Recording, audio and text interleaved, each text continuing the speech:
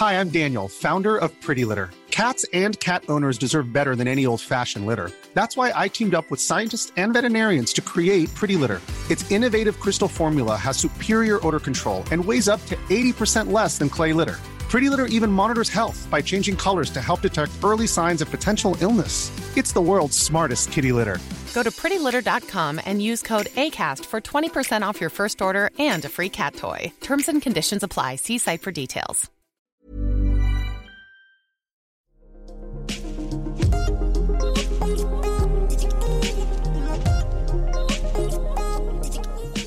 Den sidste måneds lukkede butikker har resulteret i enorme økonomiske udfordringer for både tøjbutikker og mærker. Nogle står allerede med røde tal på bundlinjen, mens andre frygter for fremtiden. For selvom butikkerne, ligesom resten af landet, så småt er begyndt at åbne op, så kommer de økonomiske konsekvenser i samfundet uden tvivl til at påvirke vores shopperlyst. Brancheorganisationen WEAR spår op til 30% af virksomheder i mode- og tekstilbranchen kommer til at lukke på grund af krisen. Så hvilke initiativer og overvejelser gør man sig som designer og modevirksomhed for ikke at blive en af de 30%? Det taler vi med 3 danske brands om i denne specialserie af Kostume Podcast. Og så vil jeg gerne byde velkommen til jer, Christian Hansen og Rikke Baumgarten. Tak. Tak. I er, som man måske kan høre på dit efternavn, Rikke, fra Baum und Vergarten, som er et dansk modehus, der blev grundlagt i 1999 af dig, Rikke, og Helle Hestehave. Mm. Og i dag så er I i over 20 lande rundt om i verden, og stadig med jer 2 i spidsen. Mm. Og med er også Christian, som har været lidt frem og tilbage, men startede for 13,5 år siden, og i dag står som kommunikationschef. Yes. Jeg tænker, det er ikke helt forkert at kalde Baum und Vergarten for en af dansk modes store gamle mærker, eller i hvert fald en af dem, der er tilbage. Nej. Og da I sidste år kunne holde 20-års jubilæum, der fortalte jeg, at I stod stærkere end nogensinde før. Mm. Og der læste jeg udtale, at succesen skyldtes, at I havde fået overskud til at være kreative. Altså, der stod noget med, at når I ikke skulle ligge vågen og tænke på, om I kunne betale jeres regninger, så havde I sjovt nok mere overskud til at få gode idéer. Mm. Og det leder mig jo hen til så at spørge, hvad med nu?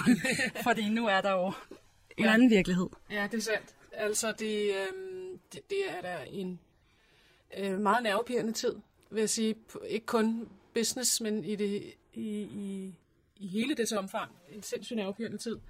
Jeg ligger ikke søvnløs, fordi jeg er 100% overbevist om, at vi nok skal komme igennem den her coronakrise.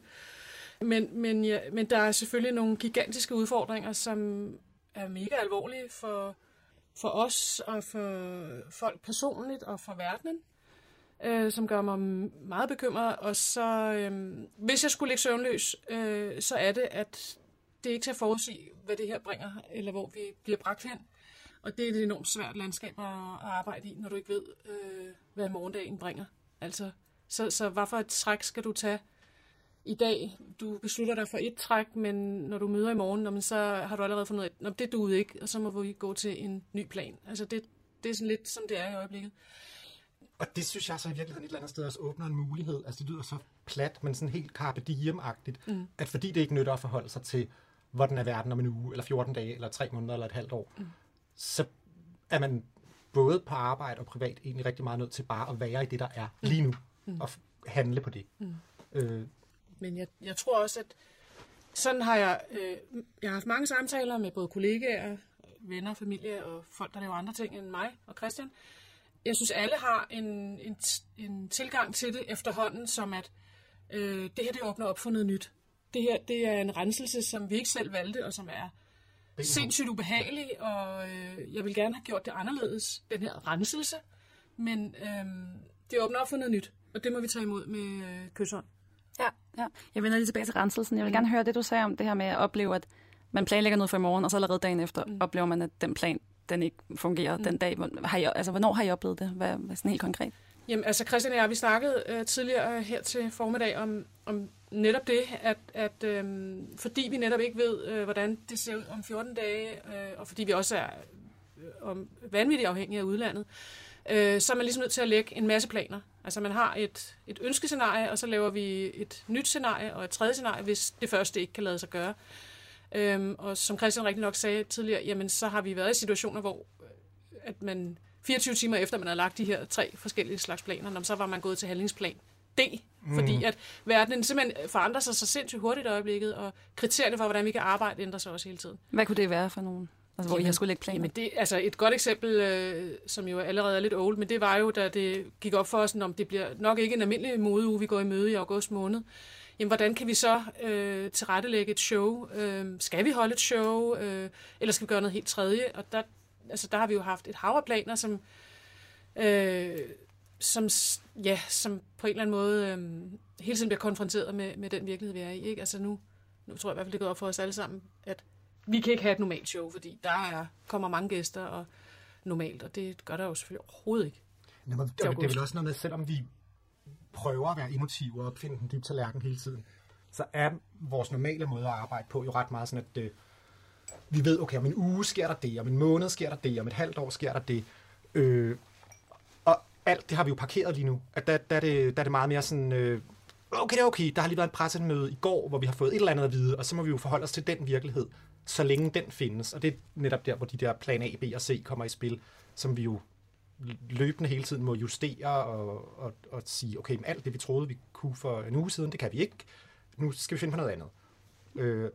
Og samtidig ved vi jo ikke, hvordan verden er om en måned, eller et halvt år, eller i morgen, for den sags skyld. Og hvordan navigerer I det? Jamen, vi planlægger. Ja. Altså, og jeg vil sige nu, det der også er særligt ved modebranchen, det er jo, at vi arbejder jo alle sammen et år til halvandet frem. Og derfor så, altså, vi er nødt til at sidde og lave, vi arbejder på kollektioner, Helle og jeg. I øjeblikket, Christian og hans team sidder selvfølgelig og arbejder med alle de her sociale medier, og måden, vi kan kommunikere med folk på i øjeblikket. Vi kan ikke få folk ind, vi kan ikke invitere gæster, vi kan ikke tage ud. Altså, hvordan kan vi så ligesom række ud til folk? Så de arbejder med, altså salg sidder jo selvfølgelig og taler med alle vores kunder, og laver nye aftaler, og sikrer sig, at folk ligesom også tror på det i morgen, ikke? Altså, det er der rigtig meget inde hos os i øjeblikket. Men ellers så arbejder alle videre på de sæsoner, der skal sælges. Og et kæmpe element af det er vel at være, handlingsorienteret, løsningsorienteret. Det sidste, vi skal gøre, er jo at sidde og være handlingslammet og tænke, om vi må lige se tiden an, eller vi må bare vente og se, hvad der sker. Eller, og det er hele det her scenarie A, B, C-tænkning, hvor vi med alle mulige ting er sådan lidt okidoki. I morgen, der kan vi da gøre det her, tror vi nok. Om en uge, der er det lidt mere usikkert, skal vi gå den eller den vej. Og sådan tror jeg egentlig, alle i vores virksomhed arbejder, at det er selvfølgelig klart, at der er stor forskel på, om du sidder og har styr på vores finanser, eller om du sidder i kundeservice og dealer med slutforbrugere, eller vores engroskunder, eller du er mit team, der tænker i, hvad skal der ske på Instagram i morgen?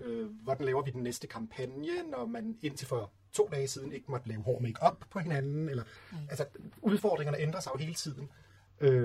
Men jeg tror, vigtigst af alt er det der med at være løsningsorienteret og handlingsorienteret og prøve at gøre noget. Og det tror jeg, vi alle sammen er ret indstillet på. Ja. Hvad har I gjort?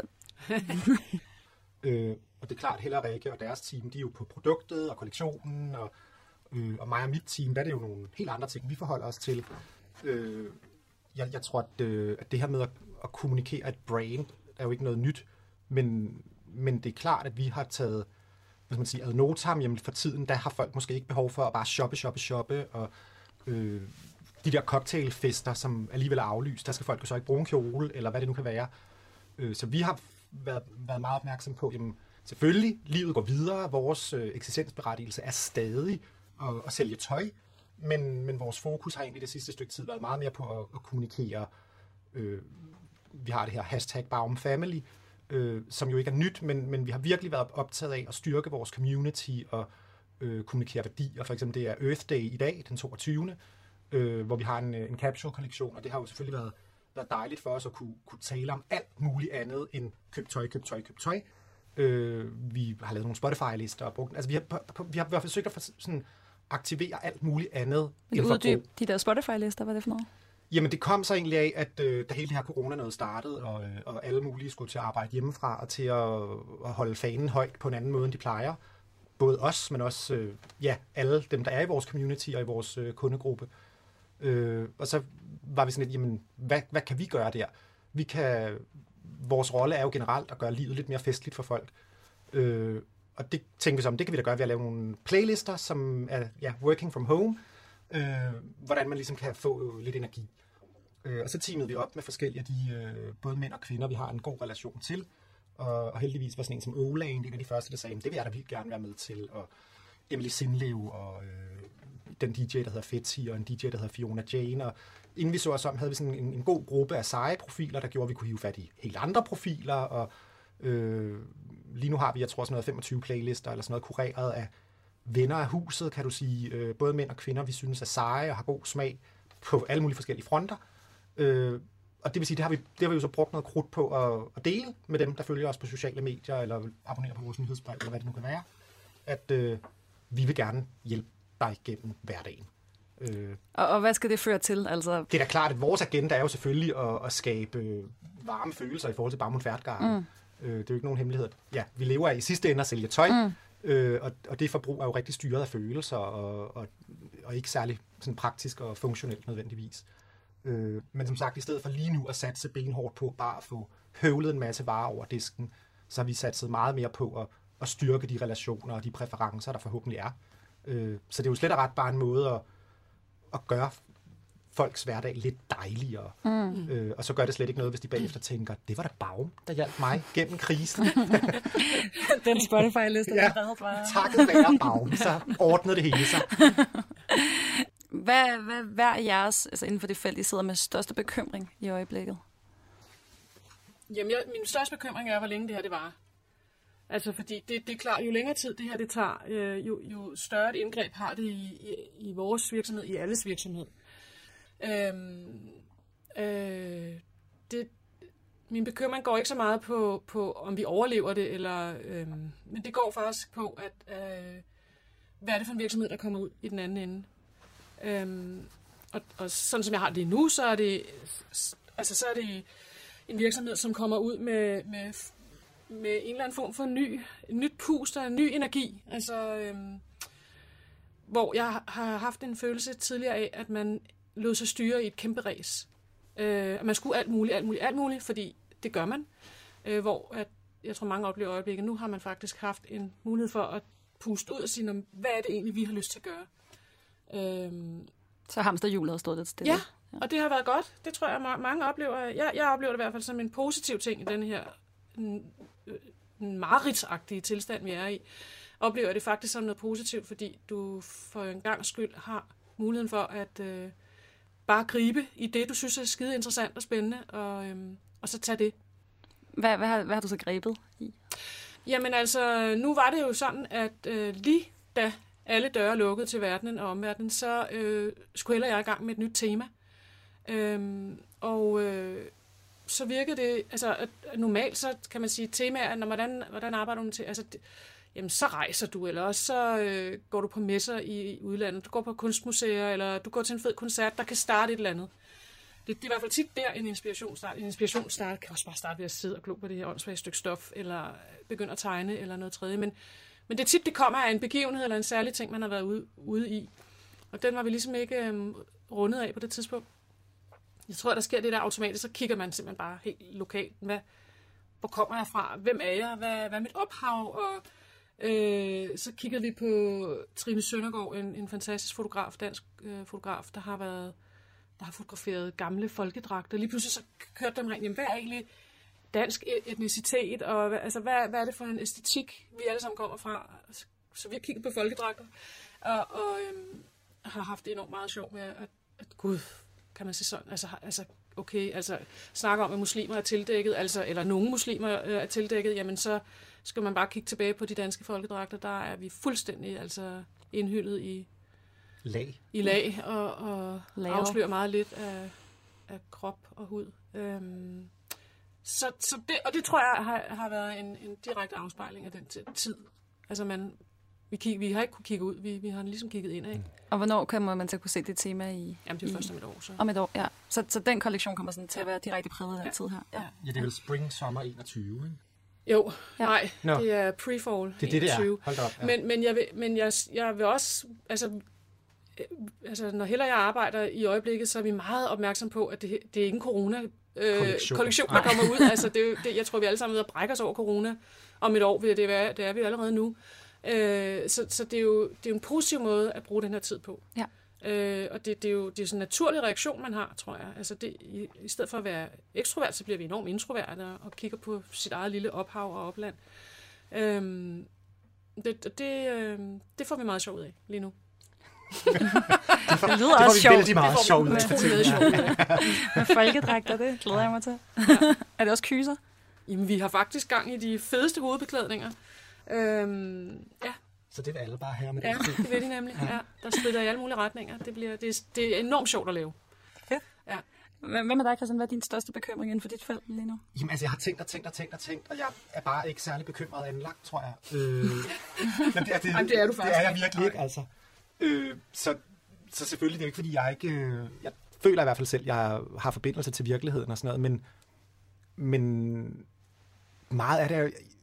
Det er klart, at det værste, der kunne ske for mig, det var, hvis nogen, jeg holder af, pludselig bliver dødssyge og dør, eller sådan et eller andet. Så selvfølgelig kan man sagtens gå i gang med at kigge på alt muligt farligt, eller sådan. Men mest af alt, så tror jeg, det er sådan noget med at sige, okay, nu er verden sådan, hvad kan vi gøre ved det? Eller nu er det, altså,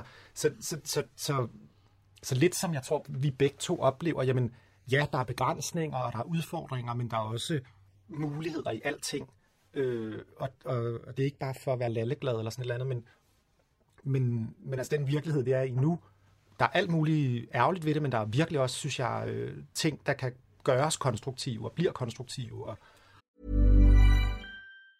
Mom deserves the best, and there's no better place to shop for Mother's Day than Whole Foods Market. They're your destination for unbeatable savings, from premium gifts to show-stopping flowers and irresistible desserts. Start by saving 33% with Prime on all body care and candles. Then get a 15-stem bunch of tulips for just $9.99 each with Prime. Round out Mom's menu with festive rosé, irresistible berry chantilly cake, and more special treats. Come celebrate Mother's Day at Whole Foods Market. Ryan Reynolds here from Mint Mobile. With the price of just about everything going up during inflation, we thought we'd bring our prices down. So to help us, we brought in a reverse auctioneer, which is apparently a thing. Mint Mobile Unlimited Premium Wireless. How to get 30, 30, bit to get 30, bit to get 20, 20, 20, bit to get 20, 20, bit to get 15, 15, 15, 15, just $15 a month? Sold! Give it a try at mintmobile.com/switch. $45 up front for 3 months plus taxes and fees. Promo rate for new customers for limited time. Unlimited more than 40 gigabytes per month. Slows full terms at mintmobile.com. Og så er det klart, i et eller andet sted, selvom vi sidder og tænker i scenarie A, B, C på alle mulige fronter, så nytter det jo heller ikke noget at gisne om, hvordan verden er om 3 år eller 5 år eller et eller andet. Fordi vi må forholde os til den virkelighed, der er, og få det bedste ud af det.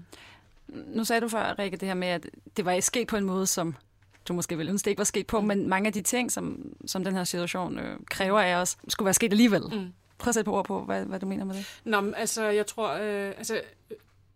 Altså, vores kære lille jordklode kan jo ikke klare det her pres, vi har lagt på den i lang tid. Og vores industri er jo i den grad medvirkende til, at jorden har det helvedes til. Og jeg tror desværre, at der skal nogle virkelig, virkelig store katastrofer til, før vi ligesom kan lave tingene om i verden. Altså, det er ligesom, det synes jeg, man efterhånden kan se. Altså, hvad skete der efter finanskrisen? Jamen, altså, der er jo ikke kommet altså, der er jo ikke en ting, der er blevet reguleret. Vi bankede bare derud af efterfølgende, ikke? Det her synes jeg er endnu værre, fordi det koster liv, og det koster kæmpe lommesmerter hos både private og virksomheder. Altså, da vi gik i gang med bæredygtighed hos Baum for et par år siden, der var det jo selvfølgelig inspireret af Eva Kruse og hele hendes felttog, for at vi bliver mere grønne i vores branche. Men det var jo også fordi, at vi kan sgu ikke blive ved, for fanden. Og nu bander jeg, fordi det er jo noget, der ligger os alle sammen på sinde, tror jeg. Men hvornår er det, vi i virkeligheden gør noget, der batter? Altså, og der kan du som virksomhed gøre rigtig, rigtig meget, men det er forbrugeren, der i sidste ende bestemmer. Fordi vi skal ikke holde op med at forbruge. Altså, jeg synes virkelig, at det giver mening at shoppe, men når du shopper, så skal du altså købe et ordentligt produkt. Og det koster flere penge, og det skal vi være villige til. Og politikerne vil ikke regulere, sådan så at det, der forurener rigtig meget, det koster mere og omvendt. Altså, det er de ikke seje nok til endnu. Så det...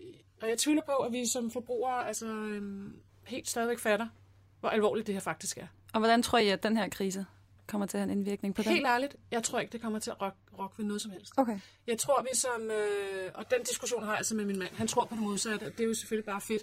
Jeg er nok ret pessimistisk, hvad det her angår. Men jeg tror, vi som...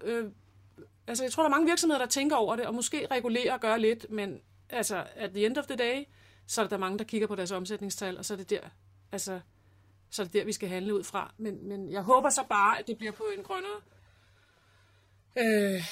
at vi bliver mere bæredygtige, altså simpelthen. Altså man kan jo håbe, at der er en del virksomheder i vores branche, der har, hvor, hvad skal man sige, hele deres forretningsmodel har basically været baseret på overproduktion og sådan noget, altså høvle varer afsted og mid-season sale og altså hele tiden du bombarderer forbrugerne med produkter. Og jeg tænker, altså vi er jo alle sammen på den lige nu i forhold til varer, der ikke bliver solgt og sådan noget. Men jeg tænker, hvis du virkelig har baseret din forretning på sådan et gedigent overforbrug, og nærmest noget med, så er der et eller andet kæmpe del af din kollektion, der alligevel bare ryger i alle mulige landfills eller et eller andet. Jeg tænker, den type virksomhed må blive straffet ekstra hårdt lige nu. Så jeg kunne da drømme om, at der er sådan et eller andet vink med en vognstang eller et incitament for at tænke lidt grønnere og tænke mindre i overforbrug og overproduktion. Altså, hvad skal man sige, overforbruget, det er jo op til forbrugerne, mens det her overproduktions forretningsstrategi, det er der jo nogle virksomheder, der kalkulerer med, at hvis vi så kan sælge 20.000, så lad os lave 30, og så kan det være, at vi måske er heldige at sælge lidt ekstra, og noget kan ryge på et outlet, og noget må vi bare brænde. Eller, altså, der håber jeg, at hele den forretningsmodel dør. Fordi at man lige nu oplever, at så ender man skal med at sidde inde med 30.000. Jamen, så ender man med at virkelig være på spanden økonomisk lige nu. Ikke? Det er vi jo alle sammen før eller siden i det her. Men netop dem, der virkelig baserer det på overforbrug, tænker jeg, det må ramme. Det krydser jeg fingre for, at det på en eller anden måde rammer dem ekstra hårdt. Nu sælger I, altså I har en butik, og ellers så er I retailers, som har I oplevet endnu, at der ikke er der lagt de samme ordre, eller kan I mærke det endnu i forhold til? Ja, er du rigtig klog. Ja. Altså, vi kan jo ikke mærke det på websitet, det er klart, for det er der, folk har shoppemuligheden. Men vores kunder bløder jo. Altså, det er jo ligesom at have fisk på hylderne, der bare ikke bliver købt. Altså, lige om lidt, så er har det ingen værdi mere. Så de har ikke haft nogen omsætning i snart 2 måneder, og jeg tror også, at det vi vil se, det er, at jeg har det i hvert fald selv sådan, at det er ikke lige nu, man går ud og fyrer kassen af på dyre modevarer. Altså, det kan du godt undvære, fordi skabet er fyldt nok i forvejen. Ikke? Altså, vi køber lidt, men vi køber godt, og det kan vores kunder selvfølgelig mærke. Altså, det... Ja, og mange af dem er jo helt lavpraktisk tvunget til at lukke ned. Jamen altså, det er jo en kæmpe, det er en gigantisk katastrofe, og det mærker vi. Altså, vores søde finansdamer sidder jo og har daglig kontakt med kunderne, som de ved ikke, hvad de skal gøre. Så det får nogle kæmpe sådan dominoeffekter, det her. Altså, så ligesom alle andre virksomheder i vores branche, så står vi over for et nyt indsalg, som vi skulle have salgsmøde på om en uge. Det kan vi selv sagt ikke have. Og der er jo købelysten hos indkøberne også virkelig faldende. Det er godt nok varer, der først skal i butikkerne om et halvt år, men det er klart, lysten er der, og evnerne og mulighederne er der ganske enkelt ikke hos mange af vores kunder.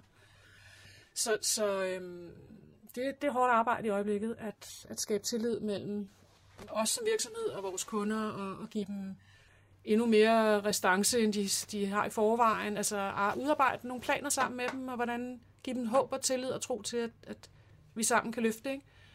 Fordi jeg tror, det vigtigste lige nu, det er, at vi alle sammen løfter. Altså, vi må give discount, butikkerne må give discount, producenterne giver discount, altså udlejerne giver discount. Altså, vi er alle sammen ligesom med hjælper på hinanden. Altså, der er nogen, der er gået ned i løn. Altså jeg tror, alle er med på, at vi skal alle sammen bløde, altså, for at vi alle sammen kan overleve, ikke? Og det er jo ikke jer, der har 10 sæsoner på et år, eller sådan, men der kommer til at påvirke jer sådan, hvor mange sæsoner? 7+. Ja. Ikke mærkbart, forestiller jeg mig. Nej, altså vi har 4 kollektioner om året. 2 store, 2 små. Vi kommer til at reducere vores kollektioner. De bliver ikke nær så store, som de plejer at være. Og det er faktisk noget, vi har talt om længe, fordi at det giver ingen mening at lave så store kollektioner. Så hele den struktur arbejder vi på nu. Vi har også tænkt os at reducere i vores, det vi kalder salgskollektionerne. Altså normalt giver vi jo alle agenter, sælgere en kollektion hver. Det kommer vi til at reducere på også. Det spilder ressourcer og penge og alt muligt.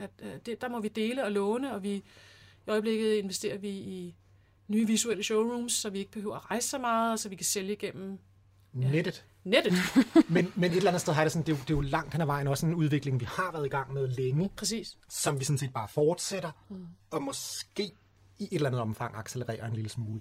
Men nettet fandtes også før. Ja, det gjorde det nemlig, og vi har benyttet os af det indtil nu, kan jeg godt afsløre.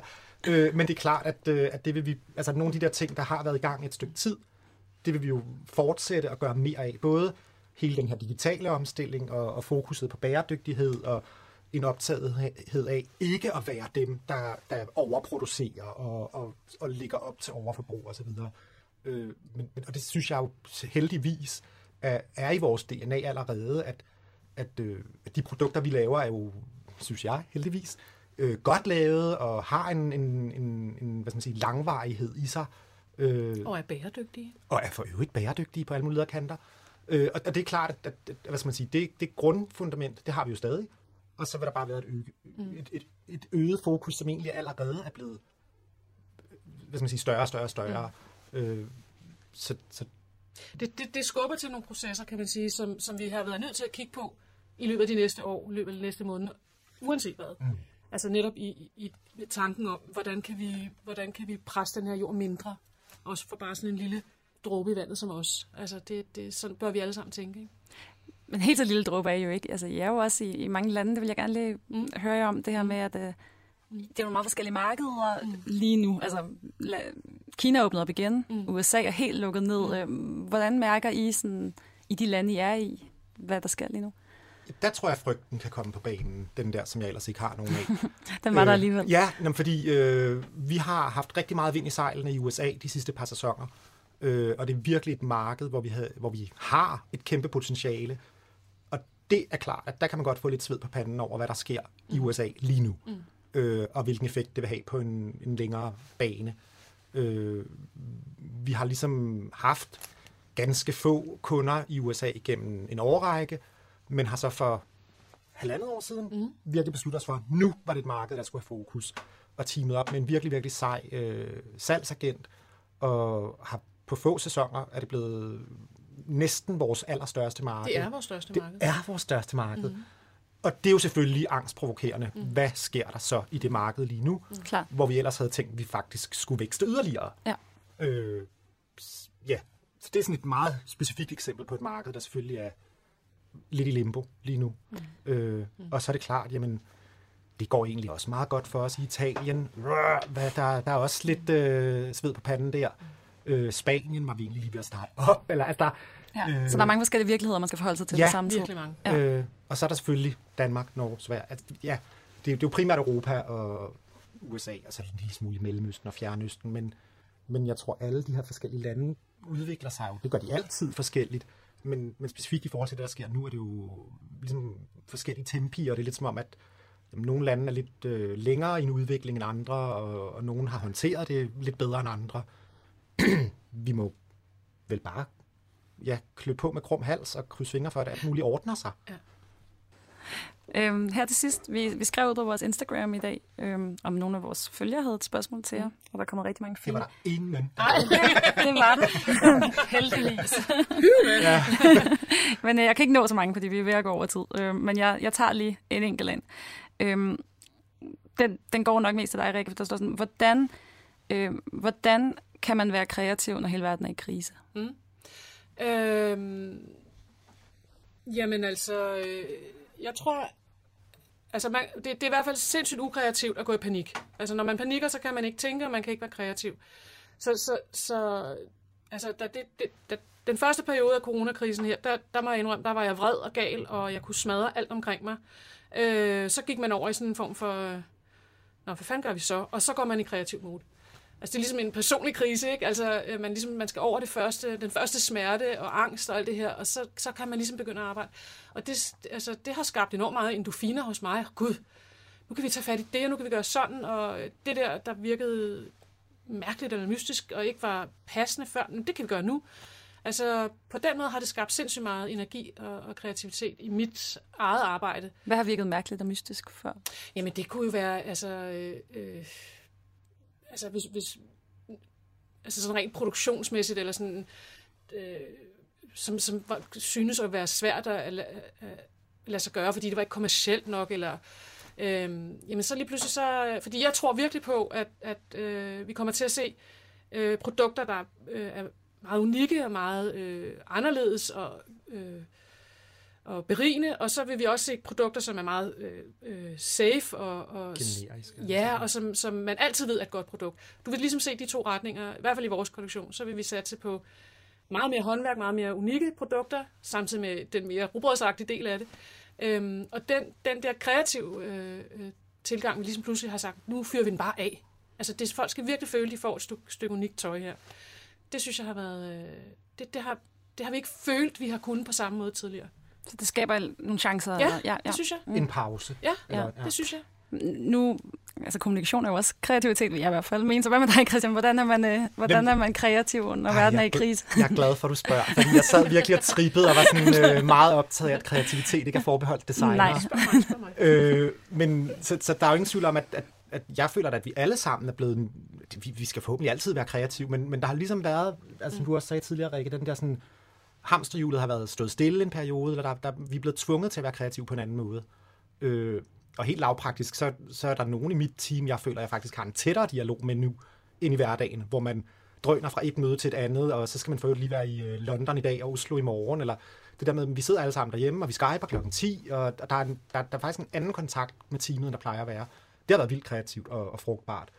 Og så er vi jo kommet op med de her Spotify-lister, og vi har haft enormt meget fokus på vores Earth Day-projekt, som lidt også bare sådan kom op af en hat, og det kunne da egentlig godt lade sig gøre, og tilsvarende har vi forskellige hemmelige ting og sager i støbeskeen omkring, hvordan vi kan agere fremadrettet, men jeg synes faktisk ikke, at det har været andet end en hvad skal man sige, katalysator for kreativitet i mit team. Og det er jo også fordi, det er nogle skønne, dejlige mennesker, som tager ejerskab og ansvar og er dybt motiveret i den her situation for at fikse tingene og få hader sig det bedste ud af det, fordi desværre kommer der også en masse skidt ud af det her, men vi bliver jo nødt, altså vi er ikke herre over, hvor mange der bliver smittet eller et eller andet, men vi er herre over, hvordan vi selv agerer, og der synes jeg, alle har ja-hatten på. Ja, det er godt sagt, Hansen. Ja. Så en stor og varm tak skal vi lige til. Men det er godt sagt, ja. Det var lige sådan en gajolpakke nærmest. Yes. Okay, hvordan ser fremtiden ud for Baum-Fairgarden? Den ser simpelthen så mægtig og lys ud. Jeg har meget positivt på fremtiden, det må jeg sige. Det skal nok gå det hele. Jamen, det er jeg sikker på. En fremtidig folkedragter. Yep. En fremtidig folkedragter. Det ser vi frem til. Rikke og Christian, tak fordi I ville komme. Det er også tak. Og fortælle om, hvordan det er at være jer lige nu. Og god ven fremover. Tak, lige måde. Og tak til dig, kære lytter, for at lytte med. Vi håber, at du derude har det okay i den her svære tid. Det hele er meget voldsomt og uvirkeligt, men forhåbentlig kan der også, som det her afsnit også fortalt noget om, komme noget positivt og noget kreativt ud af det. Musikken er som altid lavet af Sherpa. I redaktionen sidder Christoffer Myggen Juhl, Marie Hvidø og jeg selv. Jeg hedder Olivia Nepper Winther, og jeg glæder mig rigtig meget til, at vi lyttes ved.